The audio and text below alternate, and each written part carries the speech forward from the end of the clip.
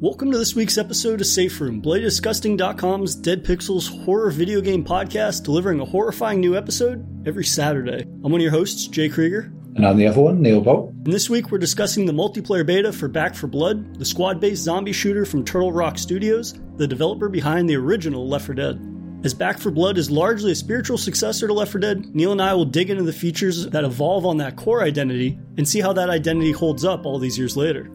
So Neil, I guess in starting, did you have much experience with the Left 4 Dead series prior to playing Back 4 Blood's beta? Yeah, it's a very similar story to the one we had last week with Dead Rising, where it's one of those Xbox games that came out that was like, oh, this looks amazing. You know, I love to look at this. And so, but it took me years to get to play it, and I think it was not until I got a decent enough PC for a while that I managed to get into it at all. And yeah, you know, Left 4 Dead 2 was where I really had my jumping in point and really enjoyed that as the first sort of co-op online multiplayer game that I really got into properly. I think that has to be said. And yeah, it's just another one of those where you go, oh, it'd be good if Valve made games again, you know, like that. I know they do, yeah. But it's like, yeah, those kind of, that sort of sweet spot period at the end of Half-Life 2, Episode 2, and then you've got stuff like the Portal 2 and that, and it was just a hell of a run. And that game was, the sequel, I remember getting so much shit at the time for doing certain things, and it's not the same lead characters and all this, that, the other. But arguably it was better, you know. And I think many games have tried in the years after that to sort of replicate that co-op PvE sort of thing, and to different degrees of success, especially in the horror. I mean, I think of stuff like World War Z, or I'm sure the upcoming Evil Dead will do a bit of that. The Aliens Fireteam will be doing that to a degree as well. And, you know, even Call of Duty with zombies has been doing that for a while. So, yeah, it's, you know, here we have, you know, not for the first time in this industry in recent years, an old hand at this particular genre trying to go back to it and redefine it or reshape it their way, you know, whilst not upsetting the apple cart too much.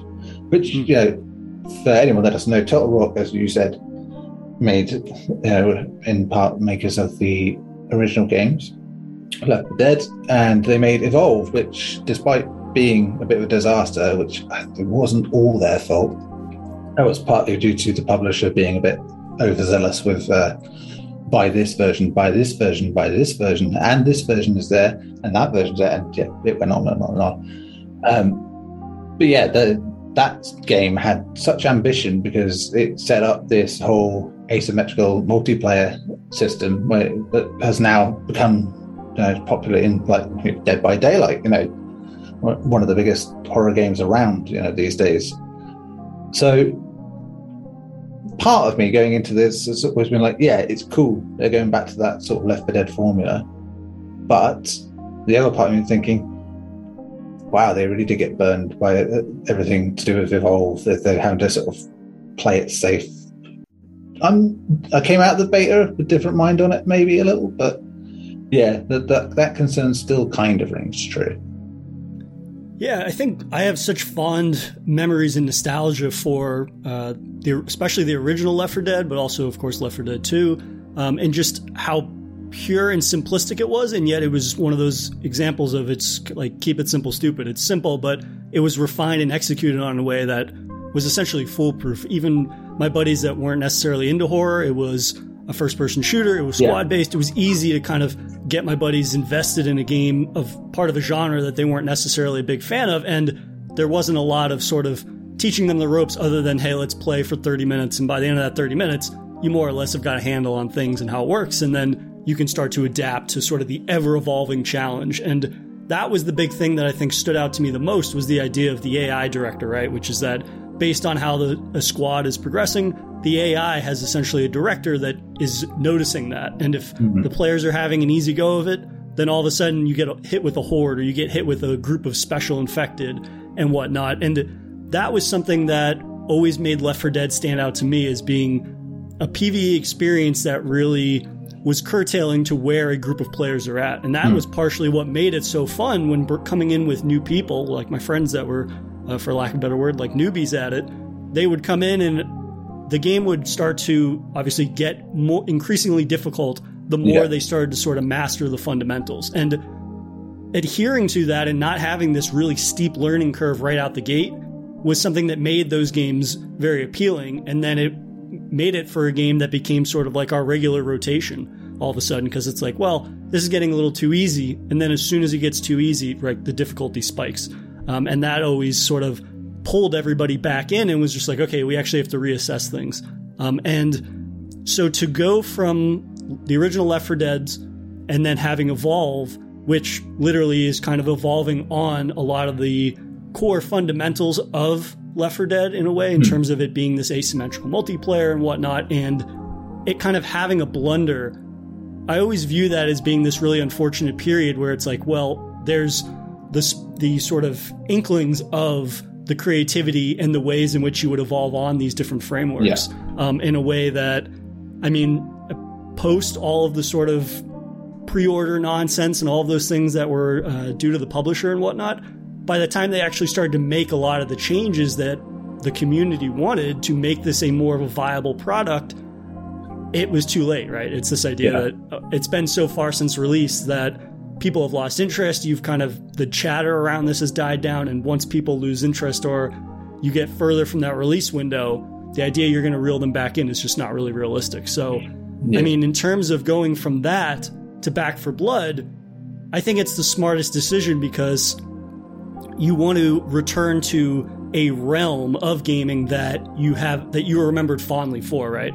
But I think the biggest thing is that going into Back 4 Blood, it looks familiar on the surface, but once you get your hands on it, it needs to be more than sort of the baseline experience that I think we all remember with Left 4 Dead. And so I'm really excited to unpackage Back 4 Blood with you. Yeah, absolutely, because I think it does try to do some things different, you know, and add longevity where there wasn't there before. Of course, you know, we have to caveat that by saying that being such a small portion of the game, relatively speaking, it means you can't really assess it in the same way you can the whole of Left 4 Dead. There are things missing now that you could say that's a concern, but it feels like you would get the full picture once you've seen more of the game.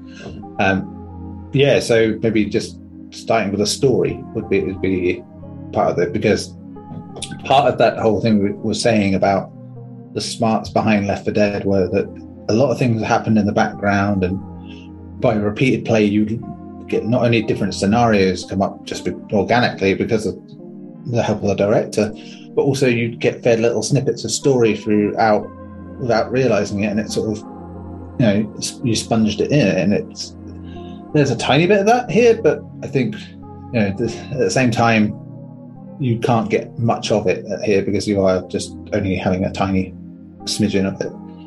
You know, it's the same basic idea, last people around in a zombie infested sort of environment. They are not zombies, I suppose, really, in the sense that they're sort of mutant virus people, if you will, called the Riven, which, depending on what country you come from, is a strange choice of name for enemies. But yeah, that's, as I said, is a tiny concern for now, but like, it's not the biggest thing. I think if you go, you know, and have to remember that Turtle, I know they're backed by Warner Brothers here, but Warner Brothers clearly don't care that much about the gaming division at the minute. They keep trying to sell it every 5 minutes.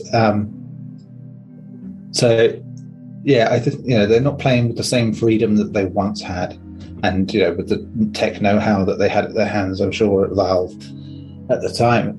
And I think there will be sort of cutbacks to things that made Left 4 Dead work. And I think, again, going on the background stuff, the director stuff doesn't seem to be there to me, because it's clear that difficulty spikes in certain places every time.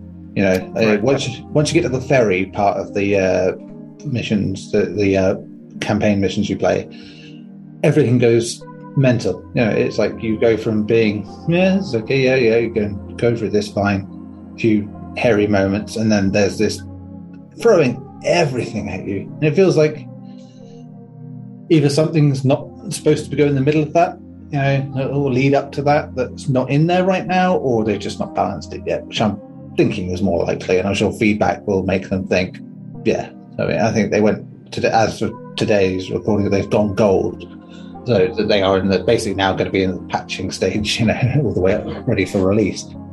So there again, a concern. I think this time it is probably going to be the case that it won't have that sort of nuance to it in terms of the director mode that it once had. But yeah, that's my first two concerns. So I think it was smart, again, for the setup of this game to be very baseline in terms of being similar to Left 4 Dead, right? This idea that 4-person squad, you're basically running, levels are broken up by running from one safe room to another. Yep. You're going to kind of just mow down hordes of, we'll just call them zombies, even though they're called the Ridden. There's lots of kind of fodder enemies. But then also kind of the challenging portion of that is that the AI will periodically throw in these mutant special type zombies, right? And a lot of them are not just reskins, I wouldn't want to put it that way, but they are amalgamations of the core identity of the specials from Left 4 Dead, right? So you've got, this time it's called the Stinger, which is basically like the witch character that leaps around and immobilizes the player. A Reeker that kind of vomits this acidic bile and then can explode, causing lots of area effect damage. You've got this thing called the Tall Boy, which is literally this massive figure that lugs around an arm behind him that kind of just looks like a big mutant stub or a club almost of flesh. So basically, in between all of these killing things, you're finding equipment, you're finding different sorts of milestone events, which, like you had said, are my biggest point of concern. Again, this is such a small slice of the game, but it seems that the difficulty only spikes at these milestone events, which are, okay, I have to interact with a piece of the environment, and generally it takes 60 seconds or something for an animation to play out that allows the players to proceed through the level. Yeah. So in one instance, you come to a train car, you can't get past it, so you have to use this machinery that drops enough gravel periodically so you can climb over the train car. So in Left 4 Dead, you had these sprinkled out throughout the campaign levels, but they weren't always tied to a difficulty spike. Of course, the enemies would always show up in a horde of a certain size and extent. But at the end of the day, again, you had that AI director throwing a horde at you that was either going to be minimal or it was going to be a literal horde that was going to overwhelm you based on how you're doing. And like you had said, especially with that ferry section, that section is a clusterfuck every time I played through it. I probably played through it 3 or 4 times. No matter how we'd been doing, it was always a clusterfuck. And then that, I think, paired with the idea that, at least during the beta, I was playing with a lot of people that were dropping in because they were just doing the random matchmaking. And that causes a lot of difficulty for, obviously, them, but also people like me who had been playing for 2 or 3 hours, had gotten a handle on things, obviously plays lots of first-person shooters. And then you have these people that, at no fault of their own, they're getting thrown into this literal clusterfuck and this horrible first impression. I mean, maybe this will come up in matchmaking more and it'll get patched and things like that, but I feel that there needs to be something that prevents players from getting their first taste of the game at one of the most difficult parts in the campaign. And I find that the AI director back in the day with Left 4 Dead, that was really key in ensuring that like the players were going to get an even experience based on the squad, rather than having 2 people drop in at the hardest point in the game and they just bounce off of it right away because, hey, every time you play this one section, it's going to be incredibly difficult. And then they kind of like get the short end of the stick on it, right? Yeah, and I don't think the AI generally holds up well enough to sort of handle a lot of those sections as well. So, which means you can't really play it solo unless you're like shit hot, if you will. But and even then, I think the game cheaps out on you in that section so much, especially with the big-handed guys. They just appear every time. It's just it's weird to think of it like this, but the way Call of Duty Zombies mode has gone, where you can have like this open world section where you can just sort of go and do bits and pieces like that, whilst, very actually strangely limited compared to Back 4 Blood in terms of sort of tying everything together, does seem to get that flow a bit better. At least there that you're going to get into one hell of a fight if you go and do something over here or do something over there. But you could just as easily be overwhelmed in the middle of nowhere, because you just decide to go off and wander off and do something else. And I think, while I wouldn't want this to be like that and be this open world thing, I like the idea of just sort of like a gauntlet, if you will, where you are running from one place to the other. There can easily be surely a way to make it a bit more organic in terms of how you go challenge wise. It shouldn't just be like, this is the hard bit coming up, because then it doesn't feel like a spiritual successor. It feels like a throwback, to something before that. Where it's like, oh, here's some health stuff, here's the boss level, effectively, etc., etc. And the only other time it seems to really kick up a notch is when you get the inevitable idiot in your group that thinks that shooting the birds is a really good idea, despite the message repeatedly saying, "Don't shoot the birds if you don't want like hundreds of zombies to come down on you." Oh, you shot the birds. Okay. The warning that pops up right above the birds before you even see them, almost. It gives you an indication of the direction they're going to be in. I mean, for all the arguments of dumbing games down to more people can understand the text may need to be even bigger with that, because it's just, I know a lot of the fun of Left 4 Dead was also in just like how people could be arseholes with you, and that really did feed into the whole idea of the zombie apocalypse of like, this person betrayed you at a moment's notice for save their own skin. And that's cool, it's great. And I think it made them really meme-worthy at a time when memes were really becoming a thing on the internet big time. That was one of the first games that really did it. I remember seeing lots of that, lots of machinima stuff on it. The certain about the witch and about the sort of players that would just bugger off and leave you at the last minute when tried to save themselves. And so that I get, that's wonderful. I haven't seen a lot of that with Back 4 Blood so far, but there are moments, and that's where the promise kind of lies. Now, it is that you get these moments of where people do stupid things that are out of your control, and things go to shit, and suddenly your plan is no longer viable. I like that in that sense, because it does at least give that illusion of what used to be there, and what people want from that kind of game. I just wish it wasn't so straightforward, that it's just like the fact that you have to point out, back in the day, it was a learned thing that if you do that to the witch, you are going to fuck yourself over, and that will be that. Here it's, it's in text above there. You get a warning before that. Don't do it. Don't do it. Don't do it. Oh, you did it. That, and it's like, at that point, it becomes like you made a deliberate decision, surely, because it's like, I think maybe 3 times did I ever see it accidentally happen because someone hadn't seen it. That sort of thing happening. But it's rare, and I think this is again a problem with just playing with strangers, is it's rare that anyone approaches it cautiously.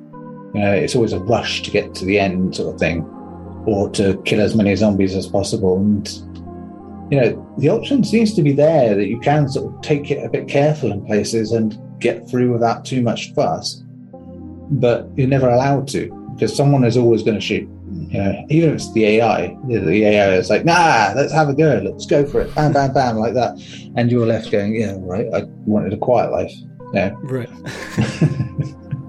Well, so this is one of the biggest things that I've found separate Left 4 Dead from Back 4 Blood, in that, Left 4 Dead, if you played it more cautiously and you kind of coordinated as much as the game would allow for, you would obviously have an easier go of it. But I found that the further into Back 4 Blood you get, if you're not playing strategically, then you're just not going to progress. And I think the ferry instance that we talked about, where basically you have to blow up this wall and then you have to run across the ferry, a broken up bridge to get to the ferry, and then get to the other side, and then you kind of have to go back into the ferry and blow it up and all these things.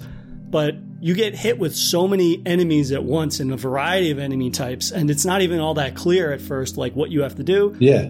That if you're not playing strategically, that section can be almost impossible unless you're just being a run and gun, I'm on my own, fuck my teammates type thing. But if at the end of the day, if you want to win or reach the end of the level with your squad mates intact, which there are incentives for ensuring everybody survives, then you're going to have to play with either people you know or people that are willing to play smart. And again, that is always the gamble with online multiplayer. And it's one of the elements that I'm the most conflicted on because, again, for this sort of like the game has a quick match option, like I find that is not a true representation of the potential of this game. I guess that might be true of any multiplayer games, but I don't remember thinking about back in the day playing Left 4 Dead like, oh, I have to play this with my friends. Of course, I would prefer to, but I found that gameplay style, again, it's more simplistic, that it at least allows for drop in, drop out play. Whereas this game, they add so many new features, and this is something I want to kind of get into with you in terms of what they're adding to the game, how indicative they are of the time that this game is coming out, how multiplayer games have evolved since the release of not only Left 4 Dead, but of Evolve itself. So I'm curious, kind of, were there any features within Back 4 Blood that you find successfully evolve on the identity of sort of Left 4 Dead?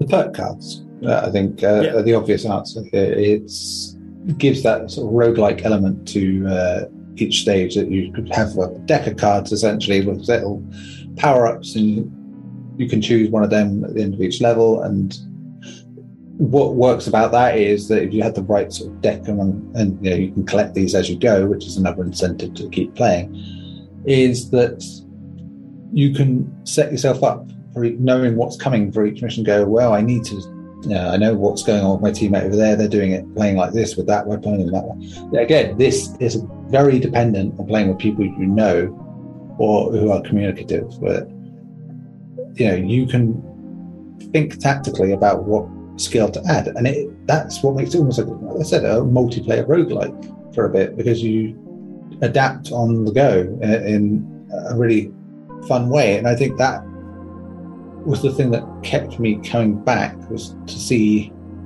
if I did this like this, but would it change anything? But as I said, the other problem being then is that unless you're playing with the same people each time, it's hard to know quite how effective your decision is going to be. I mean, the power-ups are general enough, I think, that they do help in most situations. You can sort of get an idea, like, the ferry's coming up, maybe I need stuff that's going to make health regeneration easier, or if I'm going to be a melee guy, then I'm going to need to make sure that's powered up a bit more like that. I mean, I did enjoy doing melee a lot in certain missions, but when it does really hit the fan, you just cannot play melee only, because there's too many, and your stamina, no matter how much you max it up or bump it up, it's not quite enough unless your teammates are sort of coordinated with that. So that could be a cool system going forward, and I think it will be necessary to see how that works in the full game again to really see the true potential of it. But I think the bones are there, and they've clearly put that front and center as a way to make it a modernized version of what they've done before, if you will. Yeah, I think initially when I was sitting down to actually play the beta, I was like, this all kind of feels like very reactionary to the trends in multiplayer gaming that we've seen over the years. And I think from afar, that's definitely true, right? You've got perks, you've got character classes with buffs and things like that. You're doing a lot more number crunching with your gun. Yeah. And each weapons have sort of like these different, the equivalent of like the star or light level from Destiny, things like that, which from afar, I was like, this all seems very reactionary. I don't know how much of this is actually needed. But then when you actually sit down and you play it, and you get to either envision yourself playing with a group of friends or getting to play with a group of friends like I did, I see a lot more longevity in this than I did even with Left 4 Dead. That's not saying that necessarily, again, this is based off a small sliver, not saying necessarily it might be better than Left 4 Dead, but it seems like based on the bare bones of, or replicating the bare bones of that game, and then adding in these features that have been the trend in multiplayer gaming for all these years, for the last decade or so. Yeah. I mean, it fuels into something that feels more strategic, that moves further away from that keep it simple stupid, but it feeds into the hardcore crowd more, which I think in the long term definitely I see as being potentially positive, right? It's this thing, of course, like it's getting supported in the right ways that it needs to from the developer. They have these sort of road marks and milestones that provide new content updates and things like that for the brief stint of the foreseeable future and whatnot. It's something that the more I played it, the more I was getting into it. But then it again came back to this idea that it kind of alienates new players and it increases the learning curve in a way where I was playing with randoms for a good portion of my time with it, who every single gun they saw, they had to stop and they had to number crunch and all these things. Whereas when you've played these types of games for long enough, you're like, okay, I'm going to focus on this one stat, or maybe I can just experiment. That's another thing. Like people like you and I were like, well, we want to see all the different features this game has to offer, how the different components kind of bleed together. So I was making deck builds for a melee character, which I never play, but I want to experience that at least one run or two runs. And the increased learning curve, and maybe not to, again, like stereotype an entire group of gamers, but people that maybe come from something like Call of Duty or Destiny that try to play it like those games, and it doesn't necessarily gel with all the different components of this one. Again, it's kind of a double-edged sword where there's a higher learning curve, which is a positive in my eyes, but I understand that that is not going to be the experience of the masses, maybe. Yeah. And I mean, a smart move on their part, as much as we've discussed how it can be good and bad for games, I think the fact that it's on Game Pass, but it releases, will at least give it a shot, Yeah. I mean, at the same time, it's going to be coming out just before games like Battlefield, Call of Duty, and the like. So it's already going into a fight that it didn't need to be in. I know it's a different kind of game, but when it comes to multiplayer online games, you're going to be there or thereabouts with your audience, Right. And there are horror game fans, obviously, but not every horror game fan likes multiplayer horror, as well. Right. So it's for everyone that loves classic survival horror, that many of them don't care for Dead by Daylight, that sort of thing. So this could be the same. You are sort of, and this is, as we said, the safe thing comes back to trading on Left 4 Dead and hoping that people of that age group that are like, oh look, remember this? You still got your Xbox, if you've got Game Pass, you could play this thing that's just like you remember, and it's like, okay, it's a smart move, I think in that sense, and it probably makes this a safe bet for them, now that they've probably made a bit of money out of it. It might do better because of being on Game Pass, because of the kind of game it is, but it's hard to know. It's like, it depends on how long it's on Game Pass for. Very true, yeah. And I think also a new feature, instead of just being this, I mean, in Left 4 Dead, they had these, I think it was 4 different characters, but it didn't really, there was no personality, or there was no, rather, stats attributed to each class. It was just kind of like you get a different character with a different personality and what they would say and react to things, which cosmetically is fine, but in terms of gameplay, it didn't add anything. No, I'd say it came at a time where game culture was interesting, and any character that was remotely interesting would be meme-worthy. That was it. Mm-hmm. Yeah. So I've seen so many machinima things back in the day of Left 4 Dead characters, especially the first bunch, and that's why they've showed up in games ever since, because they've appeared in like 2-3 different horror games now since then, and because it became iconic through that, which is amazing for a multiplayer horror game. That I think of so many since then that I cannot remember a single character from, and it's because their arms of a gun. It's like, whereas those, whether you're playing with friends or not, they all had their own little character things. I think there's a bit of that here, with Barbara Crampton being in there as Mom, which is an early favourite because it's a very Sarah Connor thing going on there in Dark Fate. So I enjoyed that thing. That was perfect, because what I was going to say is that the classes this time around, again, small slice of the game, but we get an inkling of their personality and their backstories and their history in this world. But then there's also stats attached to it, the different starting weapons that are often indicative of kind of their personal combat bonuses that each class has, but also how they benefit the group, which again further fuels the need for some type of strategic planning. How involved players want to get on that, again, is going to dictate kind of just how invested they get in multiplayer games. If you're picking up and playing this, you're like, well, I'd rather start with a shotgun than a pistol. That's probably going to be it. But when you get a group of 4 people that maybe have hardcore tendencies that want to play this game every week together, you start to be able to build off of one another's stats and how you can play that to the entire group, but also your own sort of combat plan and how advantageous that can be for the group, but also yourself in surviving for more than a handful of seconds. But that's an element that I think, again, you're laying the foundation for a variety of experiences. And towards the end of the lifespan of like Left 4 Dead or even the sequel, that was why I started to move away from those games, because I'm not somebody that necessarily is looking for the PvP being super competitive. That's not necessarily where my interests are. I gravitate more towards the PvE stuff. Absolutely. And getting to face a PvE challenge that keeps increasing is definitely something I'm interested in. And so to see the groundwork again of Back 4 Blood really having more of a tacticianer's approach to it, for me at least, and my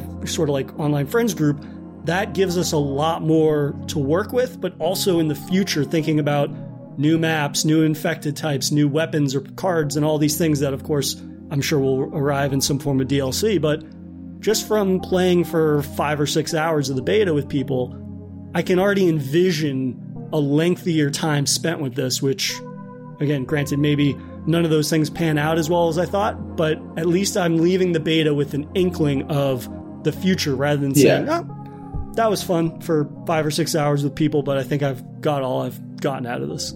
Yeah, I think there's enough there to be cautiously optimistic, which is all you'd really ask for at this stage. Is like, for something like this, given everything that happened before with Evolve, to be cautiously optimistic going into the game, brilliant, is exactly what we need.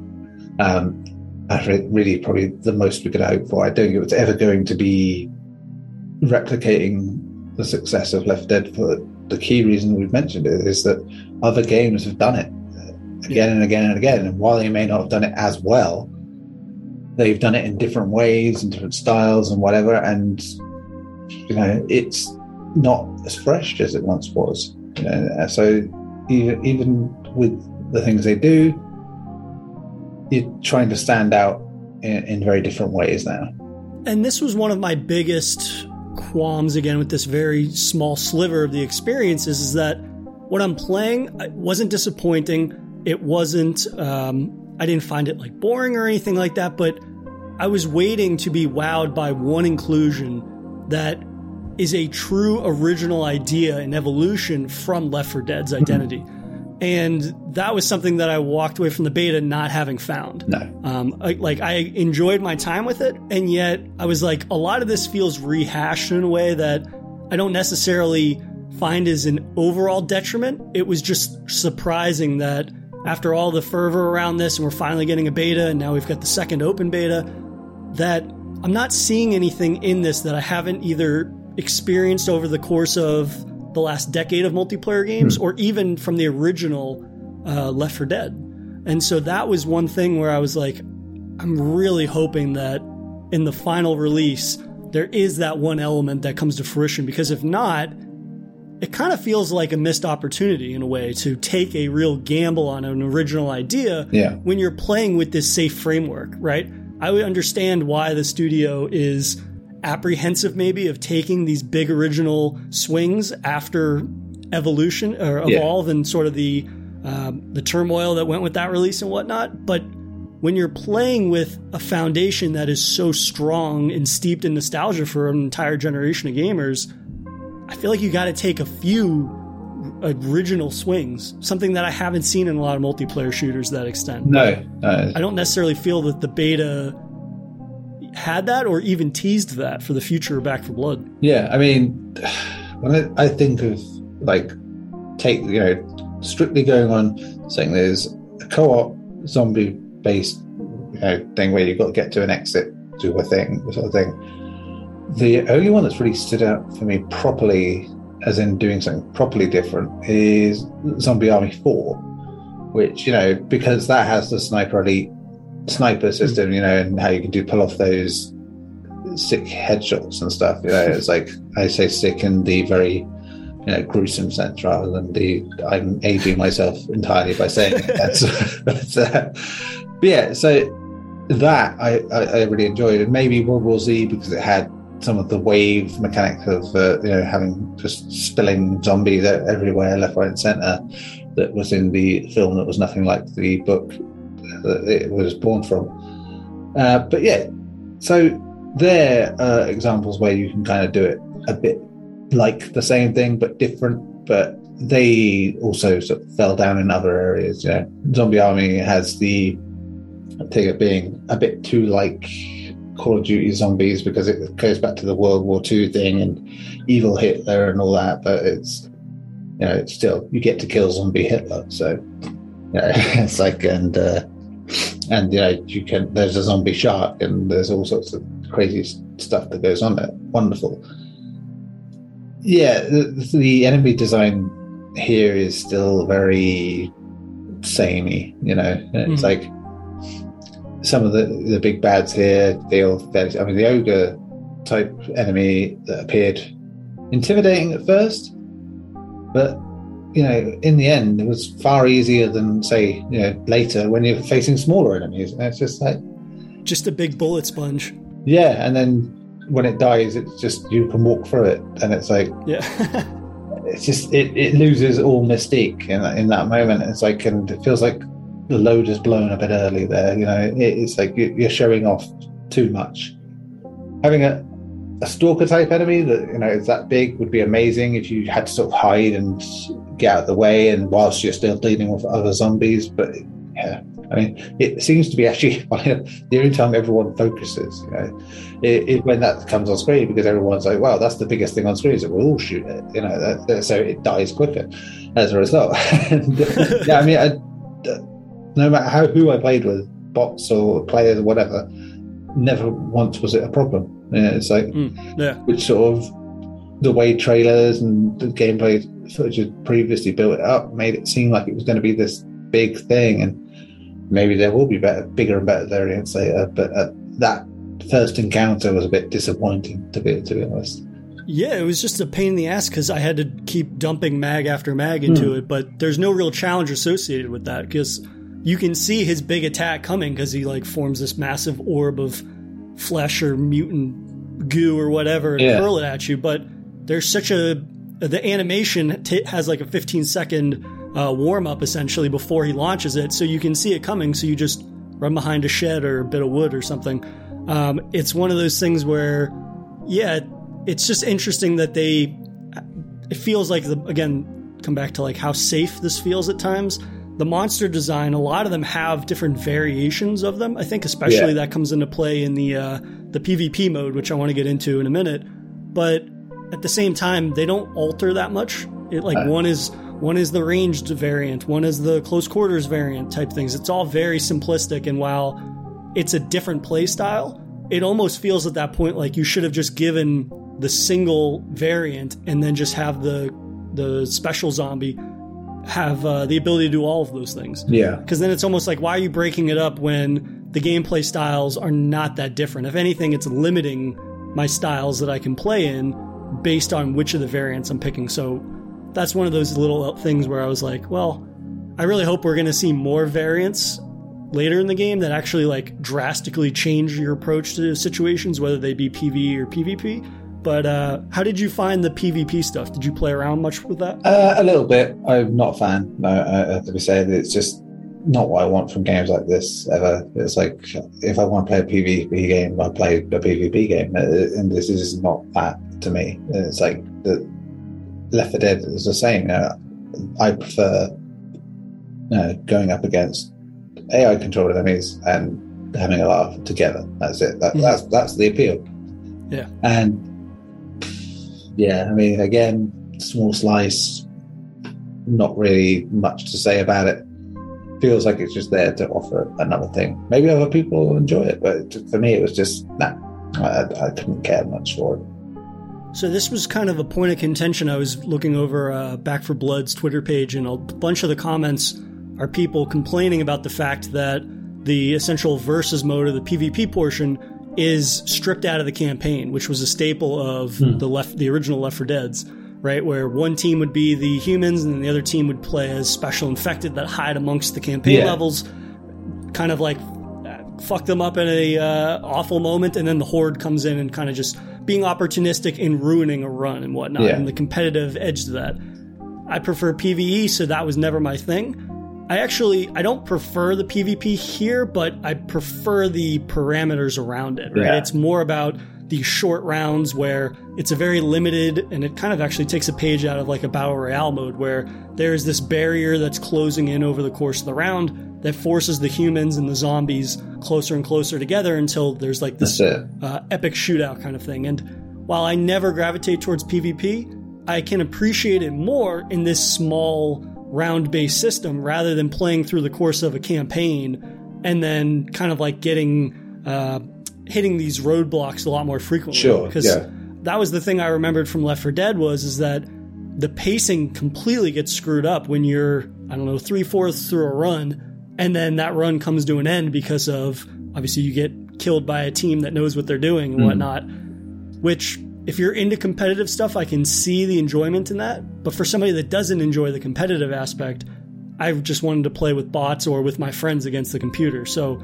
I can appreciate, though, in Back 4 Blood, them taking a much shorter and more intense approach to PvP in terms of this round-based system, which has upgrades and things like that in terms of like leveling up your zombies' abilities, offensive, defensive, and things based on performance. So I can appreciate it in small chunks rather than sitting down for 90 minutes of a campaign or whatever, how long it takes. But I don't gravitate towards it as my preferred style of play, but I at least appreciate this deviation from tradition, as it were. Oh, sure. I mean, there's no problem there. They're going to try it differently.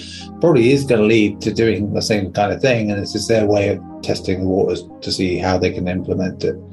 I don't know. The thing that comes to mind now whenever I hear sort of like invasion-style mechanics, if you will, like that kind of games, and I know they've avoided this, but I think of how Deathloop's doing it, with the fact that someone can come in with the intention is that they can fuck your game up, but the way it seems to be written is they don't have to. They can help you as much as hinder you if they really wanted to, and I love that. The idea that they could be friend or foe, and that has been the growing trend of multiplayer in recent years. There was stuff like Among Us and games like that, is that the idea of that these people could be working with you or against you, but you'll never know until I think the whole is John Carpenter's The Thing all over again.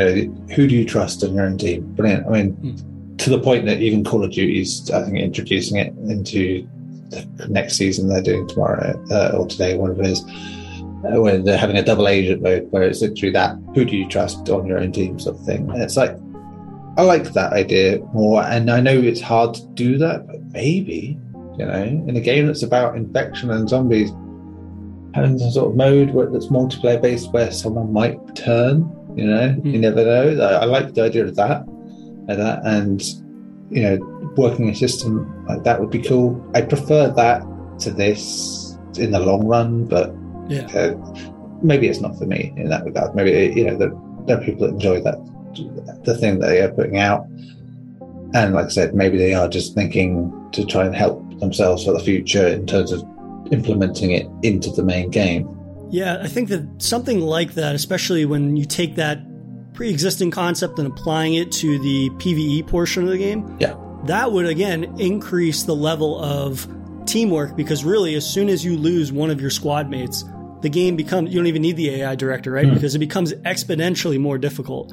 So that would actually foster more teamwork amongst your squad, right? The idea that, somebody has become quote unquote infected. We have a certain amount of time to heal them or taking them out before they evolve into maybe like a special or something, which furthermore increases the risk to the squad.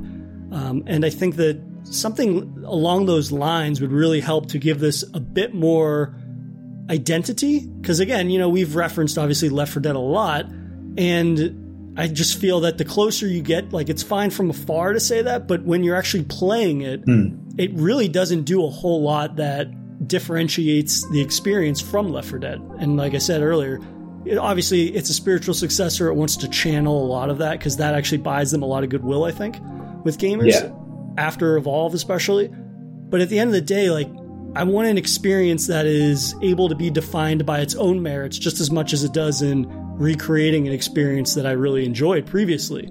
And so I'm hoping with the addition of, or rather when the full release comes out in October, that they evolve on it in some way, whether it be, I don't know what it needs to be, whether it's a new, a variety in terms of like the maps, maybe even, because even the map I thought was very sort of just safe, right? It was just like in the woods, you're running through industrial parks and train yards and overgrown suburban neighborhoods. And it was like, I would have liked maybe a little more variety, a little more pizzazz. It would have made more sense even, I think, if they gave us just like a shopping mall, because then, at least it's in line with the zombie theme of things. But it didn't feel, the Back 4 Blood beta was not very sexy in a way that I want my betas to be, right? This idea that it's set, like, I'm obviously going to play it day one, it's on Game Pass and all these things, but yeah, I'm going to play it, but it's not something that I am counting down the days or the weeks to. It's something that I will play as soon as I turn on my Xbox and says, hey, this is available. Great, I'll spend the weekend on it and maybe the next few months, but it's not necessarily something that I'm dying to get my hands on again, which, I don't know, as a developer or a publisher, I don't know you want players to leave a beta weekend not completely enthralled with it and counting down the seconds. Yeah, I mean, again, going back to this, the thing they can probably take away from this is because it's on Game Pass, anyone playing it on Xbox for the beta is going to be saying, well, I didn't love it, but they probably have a fonder outlook, thinking it's a bit different when you're saying, I want to spend 50 quid, 70 quid on this. Because after playing a beta, but when it's like, well, I'm getting it for free, in air quotes. So why not? I'll give it a crack when it comes out and see if it's any better. Again, it's horrible that it takes that for people to give a shit, but first impressions and all that. I think it is going back to what you're saying about it not being very sexy and not being very appealing in what it does. That becomes more of a problem, I think, with games like it, that are essentially live service games now, and this is going to be like that, whether it likes it or not, I think. And you can't really sell it, in that way. You are selling the concept rather than how it plays, because how it plays is going to change again and again and again over the years, if you're lucky. And yeah, it's a very difficult time to launch games like this in that regard, because people will just check out on games like that and in their minds dismiss it forever.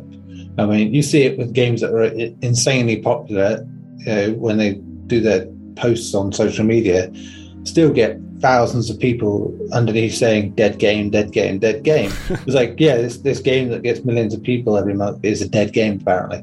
But yeah, it's like, I mean, if your game's still got 500 people playing it every month, it's not dead, And it's like, it just has 500 people playing it. It's just insane, but that's a whole thing about the reactionary way of things online, really.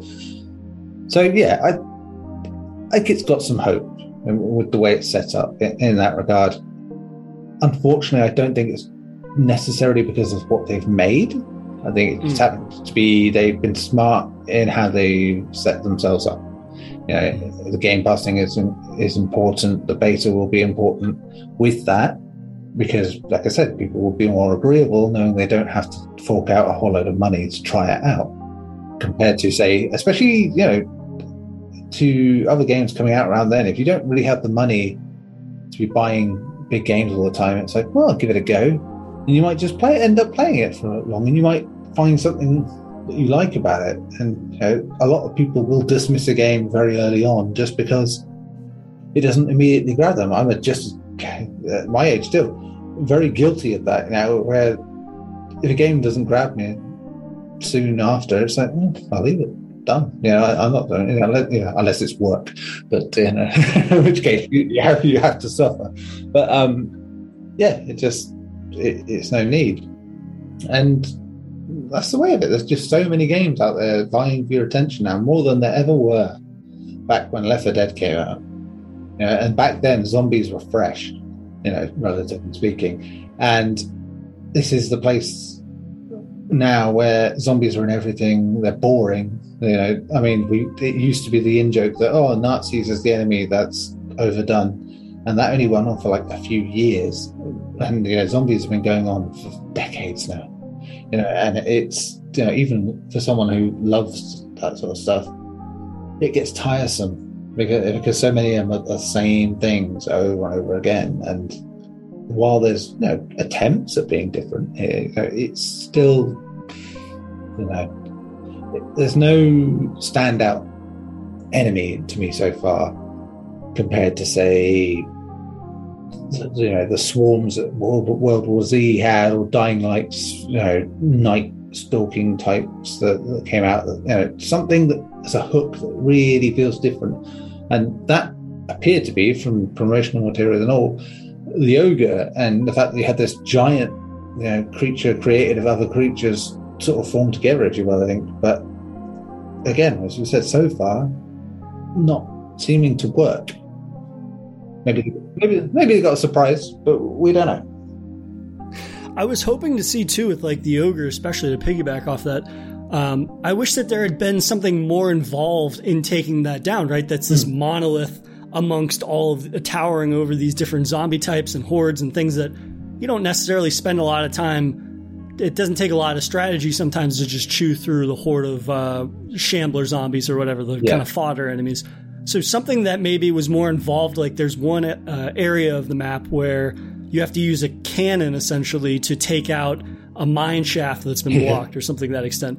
Imagine a whole scenario where the players have to work together and coordinate, okay, two of you are going to go over here and distract the ogre from looking at the cannon while one of you runs over and picks up the shell, and then the other one is standing there to fire. Something like that at least it kind of like bottlenecks teamwork at certain portions of the game. Obviously, you want people to be utilizing teamwork throughout the entire campaign or round or whatever, but it feels like there needs to be that moment where you cannot pass without teammates working together. And if you don't, you're basically screwed. So I think on two fronts, that enemy type is kind of a disappointment in that it just feels like a bigger fodder enemy that takes more bullets. Yeah. But at the same time, could have been such a straightforward example of like, here's teamwork coming together, and not saying that teamwork has to necessarily be all that complex, but it just seems like there need to be more instances that force that teamwork to really build across these mechanics that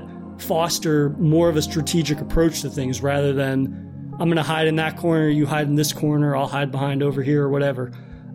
So in that regard, it's disappointing. I will say in regards to the idea of the game being on Game Pass, I would hope that empowers them to take bigger risks with content providing in the future, because they're going to come into it with a much bigger base of gamers on Xbox than normally they might have, right? Because obviously people like you and I who maybe aren't necessarily dying to go out and pick up a copy, shoot, we got Game Pass, get a couple of friends together and play it on Friday night or whatever. So I would hope that really empowers them to be like, okay, let's try something weird with this next content update, or let's implement a feature that maybe speaks more to the hardcore audience, or maybe it speaks more toward the for lack of a better word, the newbie audience. It's one of those things where I hope that they really take advantage of that player base being there day one, rather than just planning for the future of similar content. Because I think that would be a huge mistake in terms of just giving us more of what, again, this is based off of a sliver of the game, just giving us more of what seems to be an indication of what we're going to get day one. I think that would be a huge mistake moving forwards. But it's one of those things where it's a beta that, again, didn't think it was necessarily the sexiest thing I've ever played, but it, at least I can see the legs on this having more strategic depth that makes me want to maybe get into it more than I maybe would have previously before having played the beta. Yeah, I mean, it sounds horrible to say, but it's like maybe it's just the right kind of mindless fun, the sort of thing like I don't want pressure to play anything, something that's easy to play to a degree. It has a bit of that until it isn't. But like I said, I am that little bit optimistic that maybe the rest of the game is going to throw something a bit different at us. And this is very much like the introduction, safe, easy. And that would totally make sense because that's what you want people to get into, the idea that it's safe and easy and relatable and, it's the same sort of thing. And maybe the rest of the game gets wilder, more things are there. And I fully believe that could be the case because, not just from their experience with Left 4 Dead, but with Evolve, I really do believe they know what audiences want, even if the audience doesn't know themselves. So I'm holding out hope that there is something beyond that. And I think that's why, despite, it sounds very negative what we said, so far tonight, but today, it's just, I think despite that, I enjoyed it all right. It's like, it's okay, does the job. And I think it could be better and might well do better by the time we actually get it. It's definitely one of those experiences that you walk away from and you're like, okay, if I play this with my 3 friends, it is going to immensely improve upon my overall experience with it. My thing always, though, is that should you be designing a multiplayer game that is based around the fact that not everyone has the luxury of having other people to play games with that they know or whatever, people that they feel comfortable with enough playing multiplayer games and coordinating and things like that. I think, it's one of those things that it's like, it's always a plus. And my experience with the beta was obviously much more positive when I was playing with my buddies.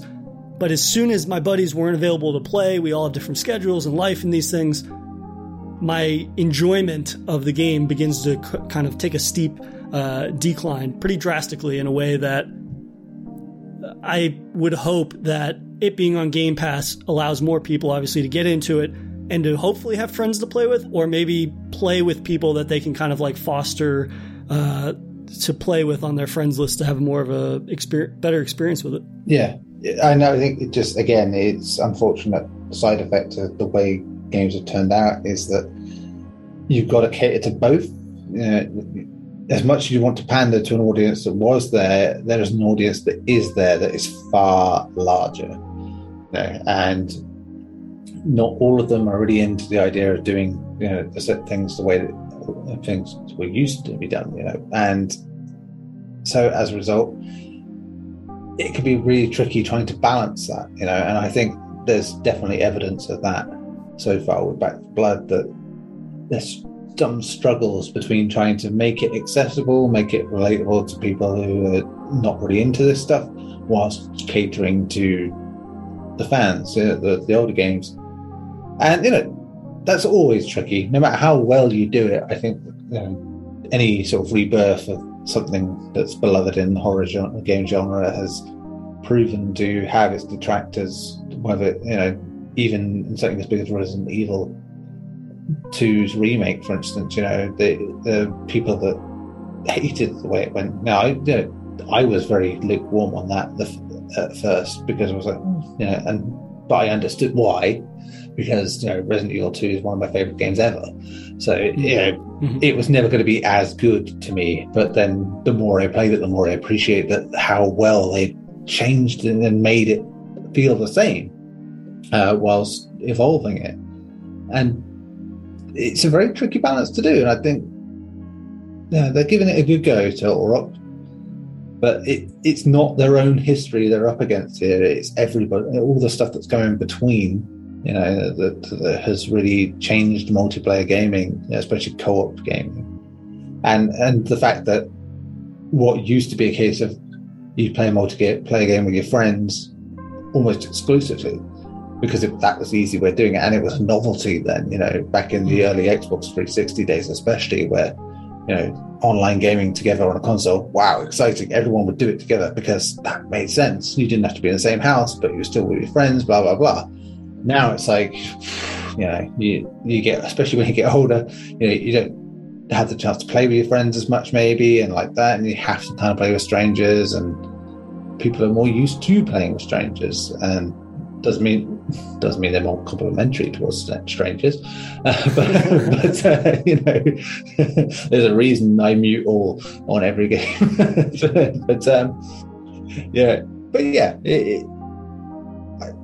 It's a very hard thing to do nowadays. You get it or you don't. You're going to miss by it at some point, and some part of the audience isn't going to be happy with what you've done. And I think, like I said earlier, it's maybe the most telling thing that despite having concerns and grievances, that we're not here railing on it really. We're here saying that, oh, no, I get what you're doing. I know why this is a problem and why you've got to try and balance between new and old. And maybe there's more to it than this. And that's the optimism we can hold till October. Well, that's the thing. Like, we don't have much longer to wait for it.